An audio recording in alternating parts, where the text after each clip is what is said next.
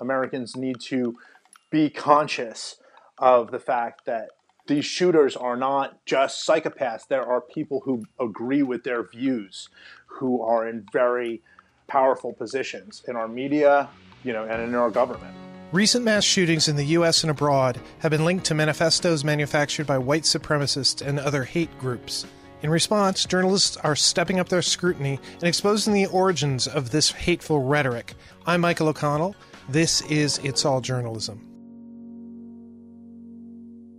Michael Edison Hayden is a senior investigative reporter for the Southern Poverty Law Center's Intelligence Project, which monitors hate groups and other extremists across the U.S. In April, Twitter locked Michael out of his account when one of his tweets linked an American white supremacist leader to the terrorist who gunned down 50 worshippers at 2 New Zealand mosques in March, and a mysterious fire that had ravaged a Tennessee-based building with connections to the civil rights movement. Welcome to the podcast, Michael.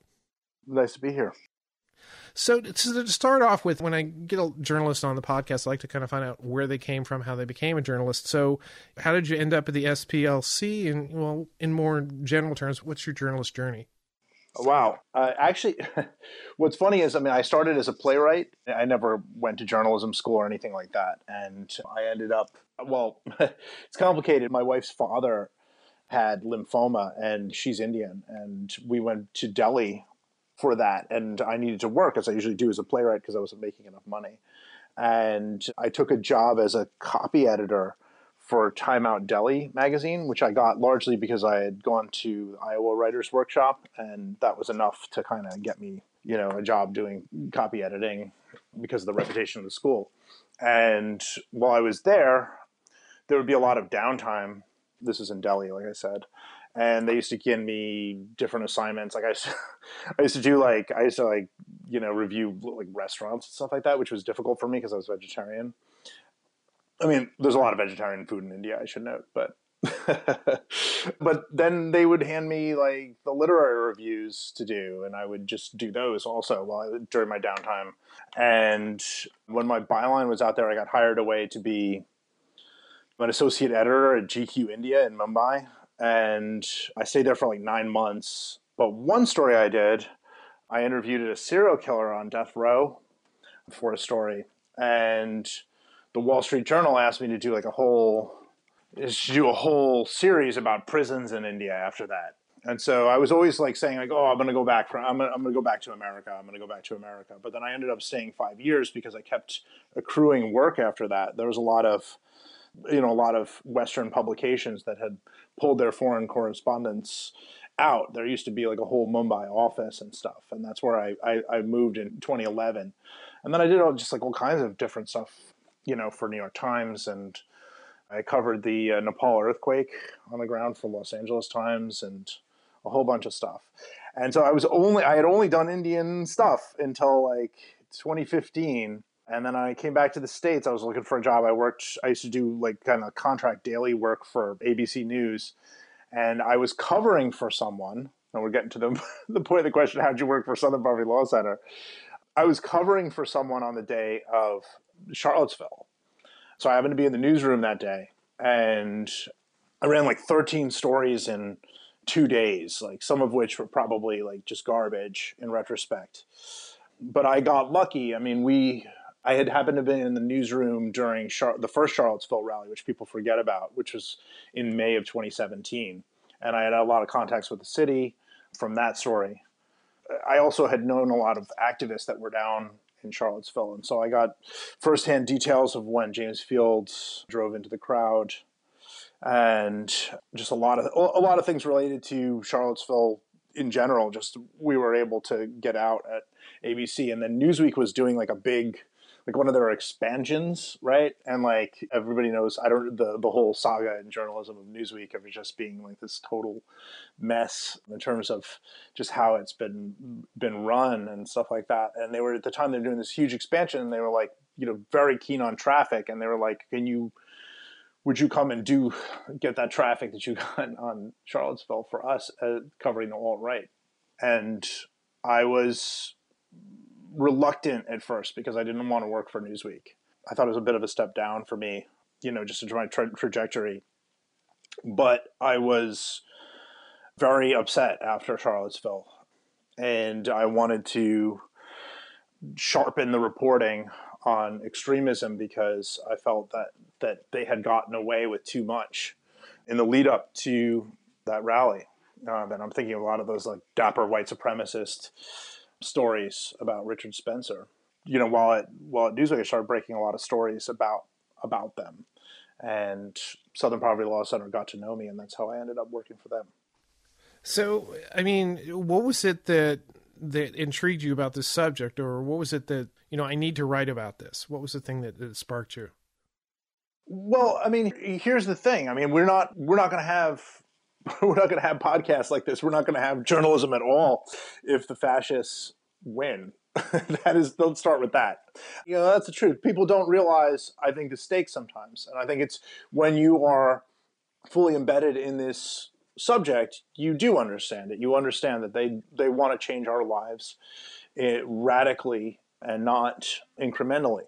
What they want to do is basically eliminate the very kinds of conversations that we're having right now. And that is one of the main reasons that motivates me. That and the fact that, my mother came to the U.S. from Egypt and was fleeing violence at that time. My wife is an immigrant as well. These things are very sacred to me. They're very important to me. I don't want to see people like Richard Spencer win. Yeah, it's sort of the journalism, they describe journalists, they're the people who run towards fire. This is your fire that you're running towards, I guess.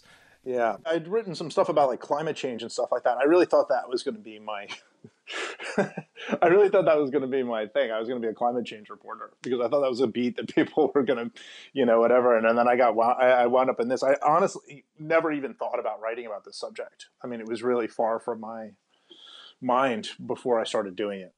So is there anything in particular that sort of surprised you about this beat? In our conversation before we started recording, you mentioned something, and it's clear that this is not necessarily a safe beat to do. Is that something that concerns you a lot? There was a story Committee to Protect Journalists did about me in, I guess it was February 2018, or it wasn't about me, but it featured me. And it was just about threats I had received and stuff like that. What I would say is that there are people in parts of the world doing reporting, places like Russia, for instance, in the Middle East, where, it really is life and death every single day. And in my case, it is not necessarily that way. I would say it's not necessarily that way until someone decides to actually follow through on threats. But, I mean, there are a lot of threats. And, we met in New Orleans. Yeah, you saw my presentation in New Orleans. That, I didn't, for example, announce that I was speaking at that event, partly because I just don't want to tell people where I am at a given moment. And I do travel around a lot. So, I mean, it's a concern, but I would say, I don't want to be like a crybaby about it because, like I said, it's much worse in places like different parts of the world. Yeah, now you mentioned New Orleans, and we were both at the Online News Association's annual conference down there. And you were one of the keynote speakers, and you were on a panel on the first day. That's where I heard you speak, and you said a few things that really kind of piqued my interest, which is why I invited you to come on the podcast. And, the panel that you were part of was, the topic was global strategies in the fight against misinformation. And in your opening remarks, you mentioned that hate groups saw an increase in membership in 2001 and 2002. What is the reason for that? What is SPLC? What does your reporting tell you about why that happened? Yeah, this is kind of like handed down when you get to SPLC, sort of. It's just part of the story of these increases. And the first surge we see in hate groups and stuff like that comes immediately after the first census data is released, showing that whites will be a minority in the United States. It's imperative to note that a minority in the United States is still going to be, it means that everyone's going to be a minority, basically, and it's not like there aren't going to be any white people. There are going to be quite a few.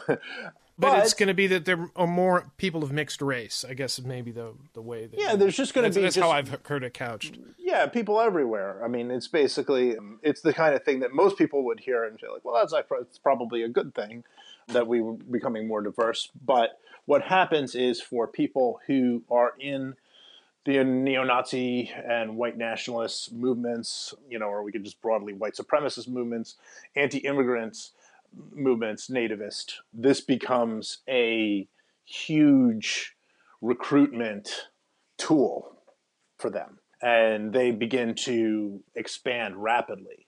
And the very beginnings of the issues that we see coming to the surface with the Trump stuff, the first window of that comes around 2000 and around 2001, around there, when the first census data is written about. I should also note, the first time I heard that, I thought, like some people in the audience when I was talking, that it would be 9/11, which I'm sure did contribute to it. And then there's this whole second story, I guess, that's going on at the same time. And for instance, these terror attacks and all kinds of other issues like the housing crisis, all these things, Obama's election being a black man, all these things play a role in getting us to where we are now, I think, where this has become a huge national story. Yeah, and I guess the philosophy or the belief that you talked about is this idea of demographic replacement, that white people are going to be replaced by someone else. Yes. So that myth, I guess, is what I would say is, that central myth that this is happening because of something else, right? Because Jews are doing it to people, or elites are doing it to people, or whatever else. So that it is a choice and it's not a natural, occurrence, not natural social evolution or whatever, that this is something deliberate and being forced upon whites in order to hurt whites. That myth kind of lives underneath so much of the fake news and disinformation that you see coming out of the right-wing space in 2019.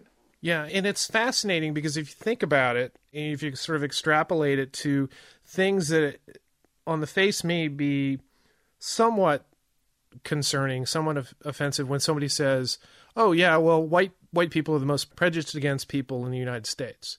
We're losing our rights. Then you begin to see that this idea of demographic replacement is sort of feeding that. That's just sort of an aspect of it. People who hate and are driven by hate in the U.S., but across Western countries, but particularly in the U.S., because we have numbers to back that up, are not going to succeed by hawking their propaganda around the country on its face. Just, we got to do this for whites. We got to get together for whites, right? Like, people won't listen. They don't care. And part of the reason they won't listen, they don't care, is because they tend to like immigrants. They tend to like immigration. Okay. They tend not to be paranoid about Jews. these things that the movement, whatever. But we see, like, polling, for instance, there's a poll that was released, Gallup released in August of 2019, right? You always see that they try to flash whatever polls that kind of grapple onto their narrative.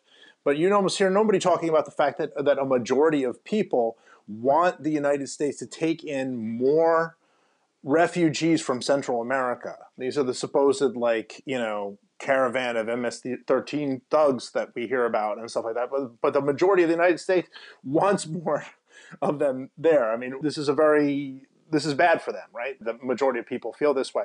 So what we tend to see is that, people on the extreme far right are content to take tiny things, make them bigger things, and in terms of like small news stories that they blow up, and also take fake stories and make those stories their stories. And that's in order to convince people and get them to understand, different things. I was thinking of like a poll that they were referring to forever, which is like a poll that Kellyanne Conway, she was in polling before she was in the Republican Party. This is not really fall into disinfo because I don't know the entire data of the poll, but there's this one outlier poll, which is like Americans want all immigration to the U.S. halted. And you just see like all of these right-wing figures referring to this poll for a very long period of time, as if this is like gospel, when as I mentioned, immigration is popular in the United States. Yeah, and it's funny because if you look back, you tend to look back at 2016 and the arrival of Trump and the immigration issue, but immigration has been something that the right wing has been talking about for years. As this is our central issue. This is the thing we need to get behind. It just came into the greater consciousness when Donald Trump was elected. So What is the significance of the belief of demographic replacement, and how is it being used to fuel hate? I mean, this is a journalism-focused podcast, and I would not refer the public to read the manifesto allegedly written by Brenton Tarrant. So we have to say allegedly with him still, who titled his manifesto "The Great Replacement." And Tarrant went and, as we know, on March 15th, I believe, and murdered 51 Muslims in Christchurch, New Zealand. His audience, or his intended audience, was the United States, I believe he said, right? So the beginnings of that manifesto say, it's the birth rates, it's the birth rates, it's the birth rates, like a mantra. What he's talking about there is he is talking about this belief that, like, if whites don't get organized and begin to fight back, and there are all kinds of different things in his manifesto that you can tie to different propaganda that we study at SPLC. But the reason why that particular manifesto is so interesting to me is because it is really clear-cut what the conflict is in his mind and the type of fear that is pushing him and those who admire him, and there are many who do, to carry out acts of violence, like the kind of violence we saw in El Paso in August, where 22 people were killed in a Walmart over a supposed Hispanic invasion. That was the language that they used. It is this belief that there are not enough whites, and eventually the whites are going to be genocided. And that fear really drives energy towards these hate groups, and it drives, I don't know what other word to use, it drives content, quite frankly. And it drives content online, and it drives it on fringe websites like 8chan, 4chan, Daily Stormer, and it drives it on more mainstream websites. And that includes Twitter, which is very guilty of this and of just allowing this to happen. And Facebook, which I guess has gotten marginally better over the last year, but still remains a problem. And Breitbart, for example, which we will have some reporting, I think, coming that shows how that website was responsible for driving a lot of paranoia and fear, has helped the far right. So as these sort of violent incidents occur, there'll be reporters, journalists out there who are going to find themselves covering hate crimes, violence comes out of this philosophy of hate. And, how is understanding demographic replacement going to help them to cover these issues? Well, I mean, once you understand the underlying fear that is driving a lot of this chaos, I think it becomes a lot more clear. I think the worst way you can cover these types of shooting events, for instance, is to just be like, oh, it was crazy, it was a white supremacist, and never really think about how someone, becomes a white supremacist. Like the sort of dehumanization of the subject matter. I would warn people against, romanticizing them in any way or making them too interesting, in your mind. They are very normal, and many of them, particularly the ones who carry out violence, are just assholes. I don't know the word to use about that. But what I would say is that it is very useful to understand what is driving these thoughts, and to understand that it is also to be able to tie it back to not just 8chan, which you heard a million times, after these shootings. I don't know how many times I heard 8chan. I didn't hear anything about Fox News, or I heard very little other than people commenting on the internet. I heard very little about rhetoric from CIS, Center for Immigration Studies, and FAIR, another anti-immigrant group that is helping to push policy among Republicans. And these groups focus on, doing studies about how many Hispanics are coming, whatever. It's mostly to raise fear, raise alarm. And these mainstream voices that are well-funded, are playing a huge role in feeding the 8chans and the 4chans and these other places. Now, you mentioned El Paso, and there was a lot of discussion that came out of in sort of journalism circles after El Paso, or immediately after El Paso, where this question that comes up of, are us covering these events? Are we giving the shooter, are we just feeding into their narrative? Are we exposing their philosophy? Are we actually helping them? Is it better for us not to cover them or cover them in a different way? What are your thoughts about that? That's a really complicated question. I mean, I think that, I see people get this sort of like, no, you can't do this, you can't do that with the manifestos and stuff like that. I think that that is just foolish. I mean, there's no such thing as you can't do anything. I mean, in terms of how you cover this stuff, it's a you know it when you see it type situation. When someone is doing it wrong, it's very apparent. Now, how to avoid that? That's the real question. That's what you're really asking. Like, the way to avoid it is to be careful about how you make the manifestos look. If you sensationalize it too much, that is, you're playing into their hands and stuff like that. But it is very important also to note in, when you're covering something like the El Paso shooting, what his motivator was and where it came from. Now, we did a story that I'm very proud of. Most of the stories I do are like big investigative projects that take me a long time. But myself, along with a researcher who is underground and doesn't have a name, but is brilliant, he and I did a quick turnaround on Brent and Terrence manifesto immediately after the Christchurch shooting in March of 2019. And I'm really proud of it because we, in a very short amount of time that we had, took aspects of that manifesto and showed where he was getting it. And he was getting it from places that were considered quite obscure, like writings on a neo-Nazi forum called Iron March, and from places that were considered quite mainstream. And by that, I'm thinking of Tucker Carlson type rhetoric that you would see in that Lauren Southern, who was verified on Twitter until she dropped out of this stuff. So that type of writing, I think, is valuable. If you're able to analyze not just what he's saying and just take it like as if it's gospel or whatever, but actually analyze like where is it coming from? What are the cultural forces that make this shooting happen? I think that is very useful, and it's very useful for people to see because Americans need to be conscious of the fact that these shooters are not just psychopaths. There are people who agree with their views, who are in very powerful positions in our media, and in our government. Yeah, it's funny. Well, it's not funny, but it's interesting. With the El Paso shooting, I mentioned this sort of the discussion around it, but also it seemed to me very quickly the discussion moved from the shooter and the shooter's motivations and more into the general gun debate that we have. And then as soon as it enters that, it's like, well, as with all these other incidences, we never really come to a resolution of it. Let's just move on. And it's terrible, but there'll be another one like this.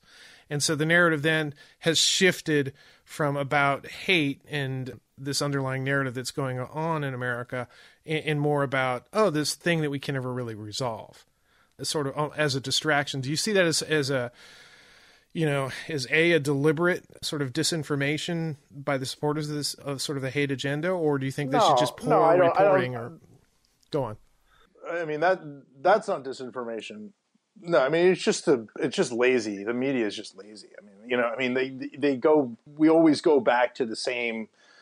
I'm trying not to curse. We have the same stuff, the same bullshit. It's the same. It's like we're not capable of reporting things in a mainstream way, at least mainstream publications, with a diversity of tactics that is necessary. We go to the same things, the gun town hall, the same stuff that is, ultimately becomes very repetitious for people, and they tune it out. And it's not a surprise that, with the way the gun issue is covered, that they don't, that nothing has ever happened in terms of changing it. The gun stuff comes up because I think the CNNs, the MSNBCs, and these things, they actually dealing with the question of issues around domestic terrorism are very frightening, because then you actually have to wait a second.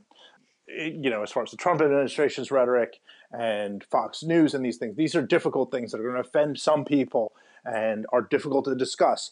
And you have people talking about Hispanics in a particular way. You're talking about immigration as an invasion, talking about these things. Yeah, that is something we need to address and something we need to talk about, because look, there are some reporters who did that, and there were some takes here and there. But the question of the broader picture, why does it feel like it moved directly to gun debate, is because it's the same reason I think why we continually move towards the Russia conversation for like repeatedly is because the media is driven by a certain subset of consumers, and they get clued into what they want, and then the media begins to fill out the content based upon what they want.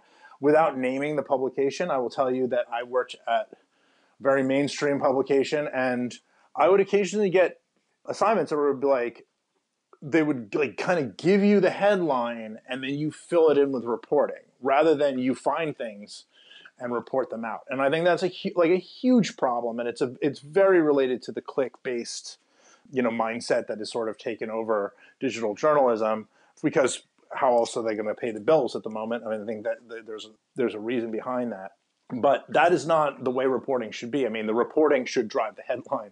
What you see with that is, I think it's really just very lazy media, filling in, giving people the headline and then filling it in with the reporting. Yeah, it's easier because they've already got the commentators booked and they know what their point of views are. So it's easier to put together a panel. Yeah. So before we go, though, I did want to sort of touch on your experience in April when Twitter locked you out of your account for a tweet that you'd posted. Oh, yeah. Could you sort of talk about that and, how that came about and, the whole ordeal? Sure. I mean, we can talk about, I mean, I'm talking to my people of my craft. We all have to use this horrible website. So I really feel that Twitter is as if the culture of journalism was not punishment enough for people. They have to be on this website that is just totally just acidic, hateful, and absolutely loaded for trolls. I mean, it's perfect. I mean, I personally, I see it and I'm like, wow, I want to be on the troll side here. It seems like a much more fun way to use the website, quite frankly. Yeah, but I also do have a conscience. Anyway, so I actually don't remember every detail, but I believe I posted a picture of a symbol that was spray painted outside the site of where an arson took place in Tennessee. They burned a sort of civil rights center. Yes.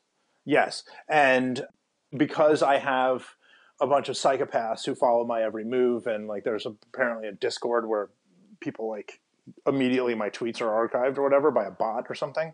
But I mean, it's just basically people just trying to get whatever anything I give them, they're gonna take.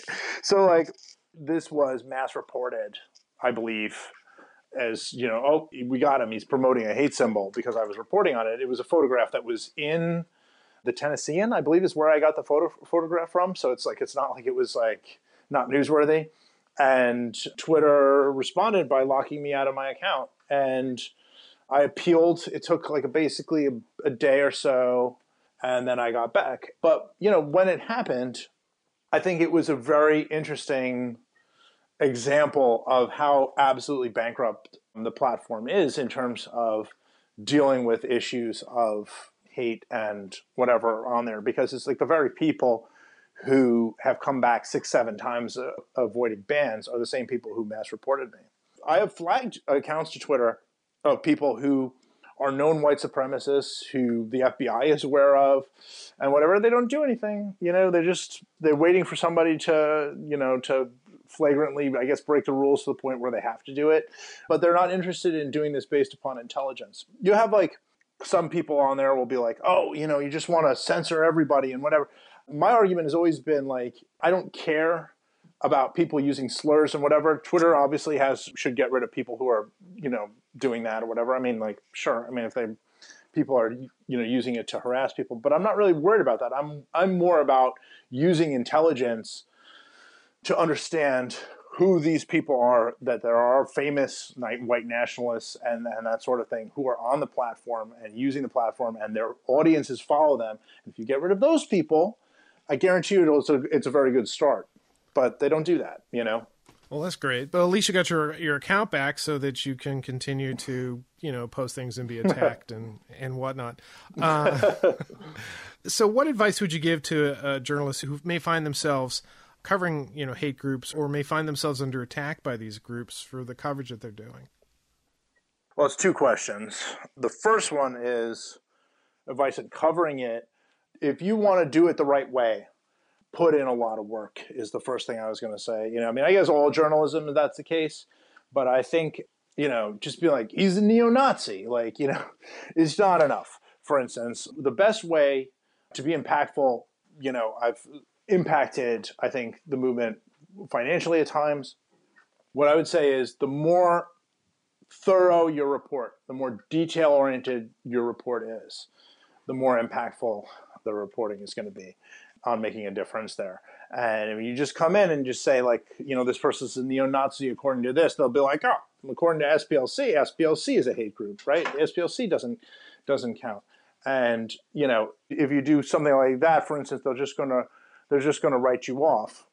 And on a different side, if you actually provide evidence as to what the person says, what they believe, and things of that nature, it's going to be just way more impactful in your reporting. And that means quoting people, getting as many sources as possible, using a person's entire online history to build a case. Thorough is better, is what I would say.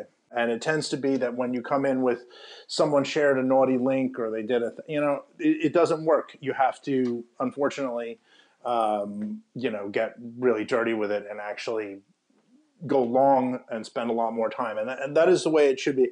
I have said this to many people, so I'm happy to share it with any reporter.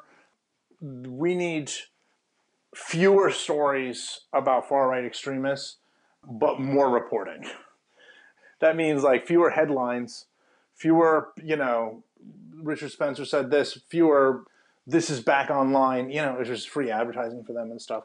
What we need is deeper reporting that exposes how these things work, where the money flows are coming from, who people are from behind the scenes, how they organize when they're not being seen, the things that people who are part of hate groups or people who are in our government who are involved in the hate movement, I don't know how else to put that. Expose those details, spend a lot of time reporting it. That is what we need. We need that rather than the kind of just bad website said this. That's the first thing. Second thing is you asked is if they find themselves under attack for these groups. This is particularly concerning at the local level. I've had, people call me or contact me, from, small towns down south and stuff like that, where it's like, I want to report. I think there's this hate group is in my town and it's like they're doing stuff and I don't want to report. I wrote a guide on open source intelligence for Columbia's Tau Center, and I would recommend everybody check out the security section there. There's a lot of detail, but the main thing is you want to pull your information off the internet if you're going to get involved in this stuff. It's a lesson I learned late. You want to keep your family protected. You want to get their pictures off the internet where possible. And just be careful is what I'd say. And if you feel you're in an unfamiliar place and you want advice, by all means, you can DM me on Twitter or you can email me. I'd be happy to hear you out. I am busy. I get a lot of messages, but I'm happy to, particularly if somebody is concerned about something. I would say another thing is you always have time. You don't need to break scoops and stuff like that and just like slam a story through. Like take your time. If it's going to be if it could be dangerous to you, stuff like that, slow it down. It's more important than getting the story out there is to make sure you're safe and get the story as good as possible. Michael, thank you for coming on the podcast. This has been really fascinating. Again, thanks. You've been listening to It's All Journalism, a weekly podcast about the people who make the news. You can find out more about us and download past episodes at itsalljournalism.com. While you're visiting our website, why not sign up for the It's All Journalism newsletter? You'll get all the latest info about our podcast, including episode notes and news about live events and upcoming interviews. Go to itsalljournalism.com to subscribe. We also just posted the results of our online survey about journalism resources. Check out what tools some of our readers are using to make good journalism. Everyone who took our survey received a free It's All Journalism mug. If you'd like to score a mug of your own, take one of our surveys. Go to itsalljournalism.com to learn more. It takes a lot of people to create an episode of It's All Journalism. Nicole Grisco produced this episode. Amber Healy wrote our web content. Nick Dupre wrote our theme music. Emil Brust helped with our booking. Nicholas Hunter provided a web assist. And I'm your host, Michael O'Connell. It's All Journalism is produced in partnership with the Association of Alternative News Media. Thanks for listening.